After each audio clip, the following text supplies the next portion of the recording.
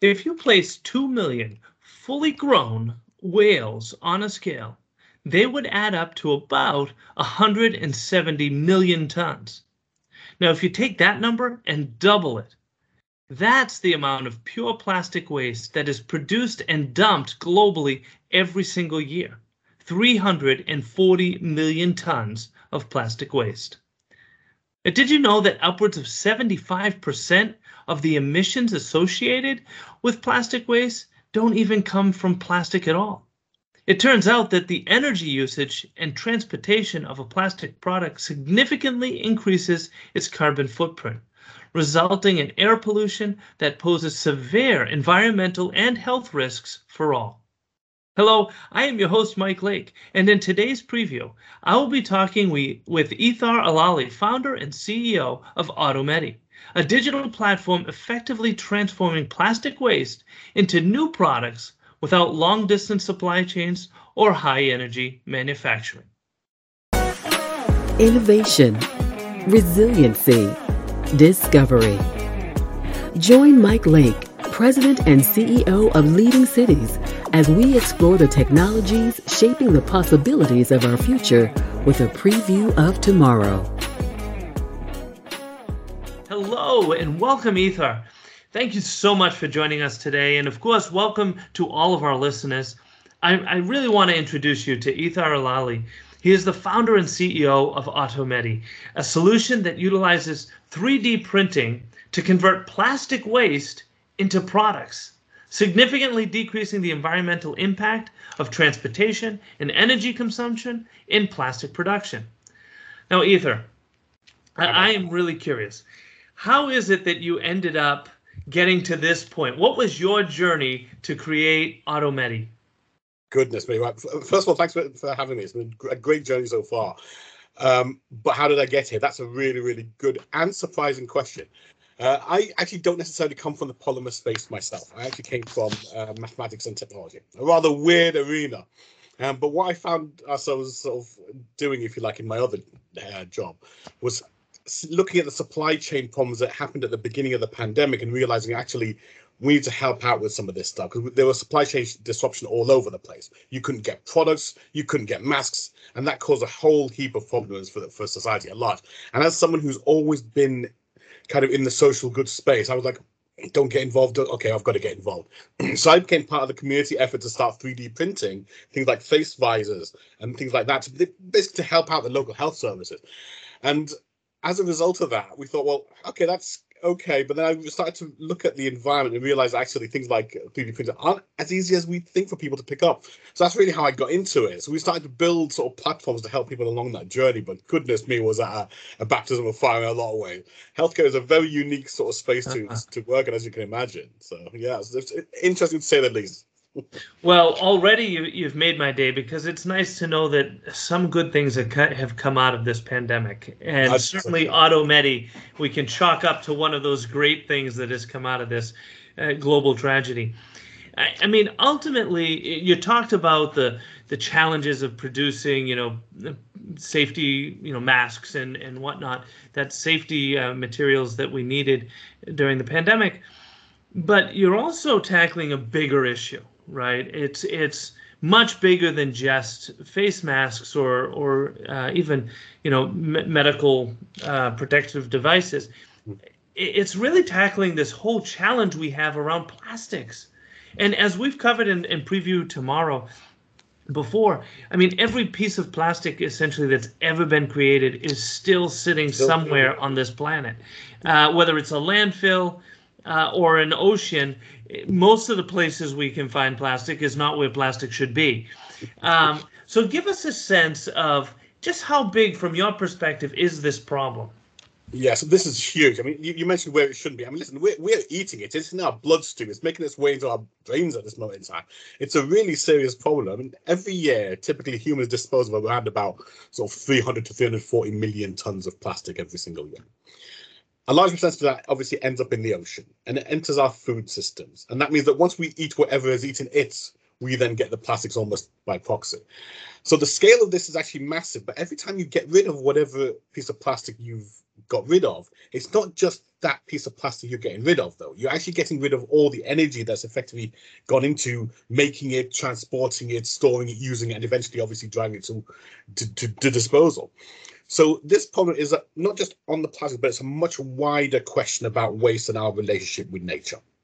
Do communities really want to keep consuming endlessly and then suddenly suffering the consequences of that, both in terms of the climate effects that we're starting to see and getting quite acutely reminded of every few days, or are we willing to start changing the way we consume and the way we relate to our natural environment? So in terms of the effect of this starts causing demand almost everywhere, whether it's into healthcare to the tune of maybe $350 million every single year in an economy the size of the UK, or are we talking about creating kind of solving the problems around dealing with that as a resource, which actually we can start thinking about differently. And this is really where obviously Automedi started to kind of get its fledgling ideas from, because it's a very interesting sort of space to work in, but that does require understanding the kind of depth of challenge that often is taken for granted. Coming back to the point you made about plastic entering the food system, and I remember a disturbing statistic that on average we eat essentially a credit card's worth of plastic a week. Yeah. I mean, this is a terrifying notion. Exactly. So, and I hope I remember that statistic correctly, but regardless, the fact that you could eat so much plastic is really scary. Because I do want to come back to the point you made about it's not just about the plastic, but it's also about the environmental impact of producing or transporting the plastic. And clearly, we've heard a lot about climate change and carbon emissions and greenhouse gases and whatnot. There's a lot that we should be doing. Tell us a little bit more about just what is the impact of the production or transportation side of plastic. Yeah, this is huge, because, as you say, the general assumption everybody assumes that what I can see here, if you can just about see this part, is the entirety of the embodied emissions associated. Everything that's ever happened to this thing is actually in this pot, but actually that's definitely not true. The transportation is obviously a key example of that, because you transport it in amongst a whole load of other stuff, and then that transportation goes on to something else. So you don't get to see the transportation in this, apart from the very fact that you're holding it. So when you start to look at this life cycle effect, it goes beyond just the plastic, which we know that is created from oil. Typically, about 1 kilogram of plastic takes about 4 kilograms of oil to produce. And not just that, there's the energy required to process that oil and transport it. And that creates impacts on as far as deforestation is concerned, because you've got to create space for the wells if you have them, or you stick a pipeline or a platform in the middle of the North Sea and places like that, which means that you're suddenly damaging ecosystems more generally as a result of that. But then the back end of that is obviously what you do when you dispose of it. So typically about half of the stuff we dispose of ends up in landfill. A very large proportion gets burnt for energy, because people think, okay, that's a great idea, let's burn it for energy instead of burning coal or gas. But actually, you then release all that, the emissions, typically about half the weight of everything you burn, into the atmosphere as CO2, which obviously causes serious global warming issues, increasing the temperature, but also the fact that particulates also go with it creates a kind of an impact on human health. That means you'll find people going in with asthma or bronchitis actually caused by air pollution. And this is the sort of stuff that you think, well, if we can solve this problem further upstream, we don't have to then deal with this downstream effect. Because as soon as you're into the health service has its own footprint to treat you. So you're in this position where you're actually accumulating continuously other emissions, which sometimes are even bigger than the carbon emission that you first started with. So upstream solutions to this are crucial, but actually it's able to be done in ways that can create equity elsewhere. Then you're not just solving those issues in the upstream space, you're actually solving them across sectors as well, which is one of the reasons why we've taken the choices, if you like, that we've made and up to the model to market, basically, to look at it as a way of creating economic equity from this bad news position. Now, for all of you who are listening or watching and thinking to yourselves, well, I do my part, I recycle my plastic. one more disturbing statistic is that only about 9% of the plastic is actually recycled each year. So 91% of it is not going where you think it's going. And you mentioned the health impacts, but let's be honest, one of the culprits is the medical industry itself. And this is where you've taken, two big things, this plastic issue and the medical industry, and not only its production and the plastic waste it generates, but also its needs for creating tools and devices and whatnot with plastic. And you brought them together to create AutoMedi. Tell us, what is AutoMedi? Oh, yeah, good question. So we like to say AutoMedi is a circularity as a service platform that takes plastic waste like this and turns it into products and parts for facilities like clips, clamps, whatever else you need. It does that by turning this stuff into what is effectively a 3D printing filament. And that filament is then used to refill 3D printers, which act like vending machines individually. So that means you can basically just go up to a machine, and you can make ordering a part or an accessory as easy as ordering a chocolate bar or a Coke. That's one option. But they can also work together as a decentralized factory. Now, that means a very tantalizing prospect. That means creating scale and resilience, because there's no single point of failure now. You're able to create supplies on what we call the demand side, where people actually need the product. People are able now to make their own stuff as easily as they can order online shopping. So suddenly you're in a position where and what's better about it is you're doing it from your own waste. So suddenly you're able to create these kind of circular micro economies where you need them. And they can be so small, they can be put into the back of a van or very small kind of trucks that you could end up just literally taking where you need them. You can put them on boats. You can put them inside field hospitals where you would not normally be able to get hold of supplies because there are no roads or no energy infrastructure or electricity infrastructure. So that is a total 180-degree shift from our existing models of take, make, and waste, because now you're creating cradle-to-cradle microeconomies in one place that allow you to make products that you need to your demand whenever you need them from your own waste. Total resiliency. So wrapping my head around this, I mean, we're talking about taking, that pill bottle and putting it in the recycling bin, a special recycling bin, right? An AutoMedi recycling bin.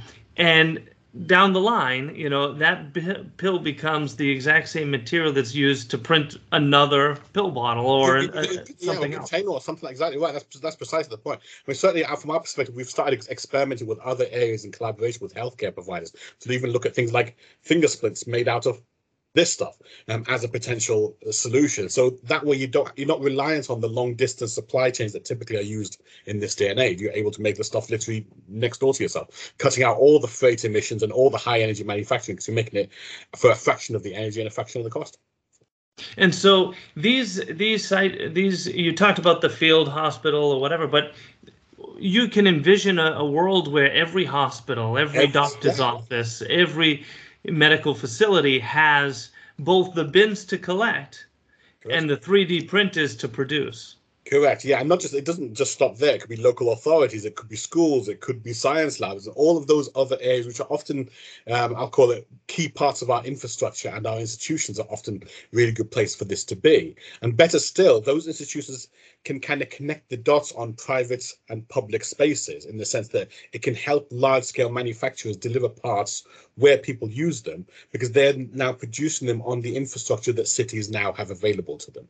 So the city becomes part and parcel of this connecting element, where now suddenly the factories don't have to produce all this extra secondary market stuff anymore. They can deliver on their promises of sustainability by making the cities partners in the process. So that's a way to think about this, as a way to kind of regenerate our relationship between kind of public sector, civic spaces, and private sector. So, I'm really getting the concept here and seeing a million different applications here. Everybody does, yeah, for sure. Yes, exactly. And so you mentioned, in schools and other public institutions, whatever. Give us a sense. Like, I can see myself bringing my plastic, putting it in the bin, but then give me a better sense of, now I want to produce something with the filament and the 3D printer. What are some of the things that the average person might want to produce with their own recycled plastic, essentially. Exactly. It's a really good question. It literally is, it just means whatever you like is the short answer. What we usually like to give it everybody else. Because what often happens is everybody goes to the hardware store, buys DIY stuff. Some of that is things like coat hooks. That's a classic example, where you basically would go out there, buy a coat hook, screw it onto some wall somewhere or some door. It's a plastic one, just like every other plastic one. And then, but that's manufactured en masse, potentially in China or India, and then shipped, however many thousands of miles to you. In this particular case, you're suddenly able to make that stuff just by ordering it online. And at the point at which you order it, it doesn't exist. That part doesn't exist. What ends up happening is that as soon as you finish the order, it sends it to the machine that's closest to you. So then you could just walk along and go and collect it, because that part is now available to you. And that means that places like hardware stores or even small shops and petrol stations suddenly have the ability to create a whole mass of inventory that they actually wouldn't normally need to, well, they'd need to store, wouldn't they? Because you're now suddenly having to have large cupboards of maybe 500, 600 different. Well, either store or not actually make available to their customers because they choose not to store it. Exactly right. But now you've suddenly got this ability to make this stuff on demand, and in fact you don't have to interact with it. It can do automatically for you from the e-commerce wallet that you created. So that's another way of dealing with it. That means you've suddenly got, it's kind of almost like the Doctor Who TARDIS, where you're kind of shrinking all this massive space into a tiny box, and that tiny box can make literally anything, hundreds and hundreds of items on demand. So it could be anything like that, for sure. Yeah, it could be tweezers, it could be parts, it could be replacement, anything. So yeah, for sure. Really is amazing. So we only have a bit less than a minute left. This is one question I love asking folks. Think 10, 20, 50 years from now. Okay, AutoMedi is in every corner store and hospital in the world. What's the impact you see happening as a result? Yeah, so really, I see that there's no more large factories anywhere. Sounds controversial, but there's also no large-scale plastic recycling and material reclamation facilities anywhere, because it's all done in the little spaces. Not only that, the community has now received its democratized circularity environment. It's able to make its own stuff when it needs to, and the power to create stuff and participate in the transactions of commerce now rests in the hands of people as much as, and communities as much as it does the manufacturers. What's often called supply sovereignty, where the resilience, if you like, of supply chains now exists within the bounds of a nation or a district or a community group. That means that there's no poverty anymore, because people can either make stuff for nothing, or they participate and are paid to participate in the production of stuff elsewhere. So you can see that it's a fundamental shift in socioeconomic kind of profiles and our relationship with nature, but also business as a whole. We're now active participants in our own future in every possible way. So my last question is for all those like myself who are excited and inspired by this. And if we want to learn more, get in contact, how do we do that? But also, what is that next step? How do we explore bringing AutoMedi to our own community for access for ourselves? I was speaking selfishly. Yeah, exactly. Well, that's a great question, actually. So, I mean, we tend to kind of build our clusters out on to demand, basically. So we ask people to get in contact with us at hello@automedi.co.uk, or go and visit our website, www.automedi.co.uk. And what we also do is give people a bit of an insight into kind of our world by kind of asking them to follow us on Instagram at We Are AutoMedi. Take a look behind the scenes, see how some of our stuff gets made, see what sort of plastics we collect, and just basically have fun with it. Kind of get yourself embedded in the nitty-gritty of how we work, because the reality is that some of this stuff is bringing forward many years of future to today, and it's how we end up supporting people in that journey. So part of that awareness raising, take a look at our website, come along and speak to us. We're very friendly most of the time, and obviously we're available on all the socials. Well, Ether Alali, thank you not only for being a guest here on Preview of Tomorrow, but also for the work you're doing and tackling this issue of tremendous plastic waste and making more products available to the average consumer. Yeah, I appreciate that, Mike. Thanks for having me. And thank you for tuning in to this episode of Preview of Tomorrow. Listeners like you are essential to advancing our efforts to drive resiliency and sustainability for all. I ask that you give us a rating on Apple Podcasts or whichever streaming platform you prefer. Your feedback helps us to grow and share these brief previews of what life in the future can be. In addition to thanking our guest today, I want to thank Peter Roy and Demetria Bridges for making this podcast possible. If you enjoyed this episode, please subscribe and encourage others to also join us each week in previewing the possibilities of tomorrow. Preview of Tomorrow is brought to you by Leading Cities, a global nonprofit driving resilience and sustainability for all by unleashing the potential of the world's cities. Join them at leadingcities.org.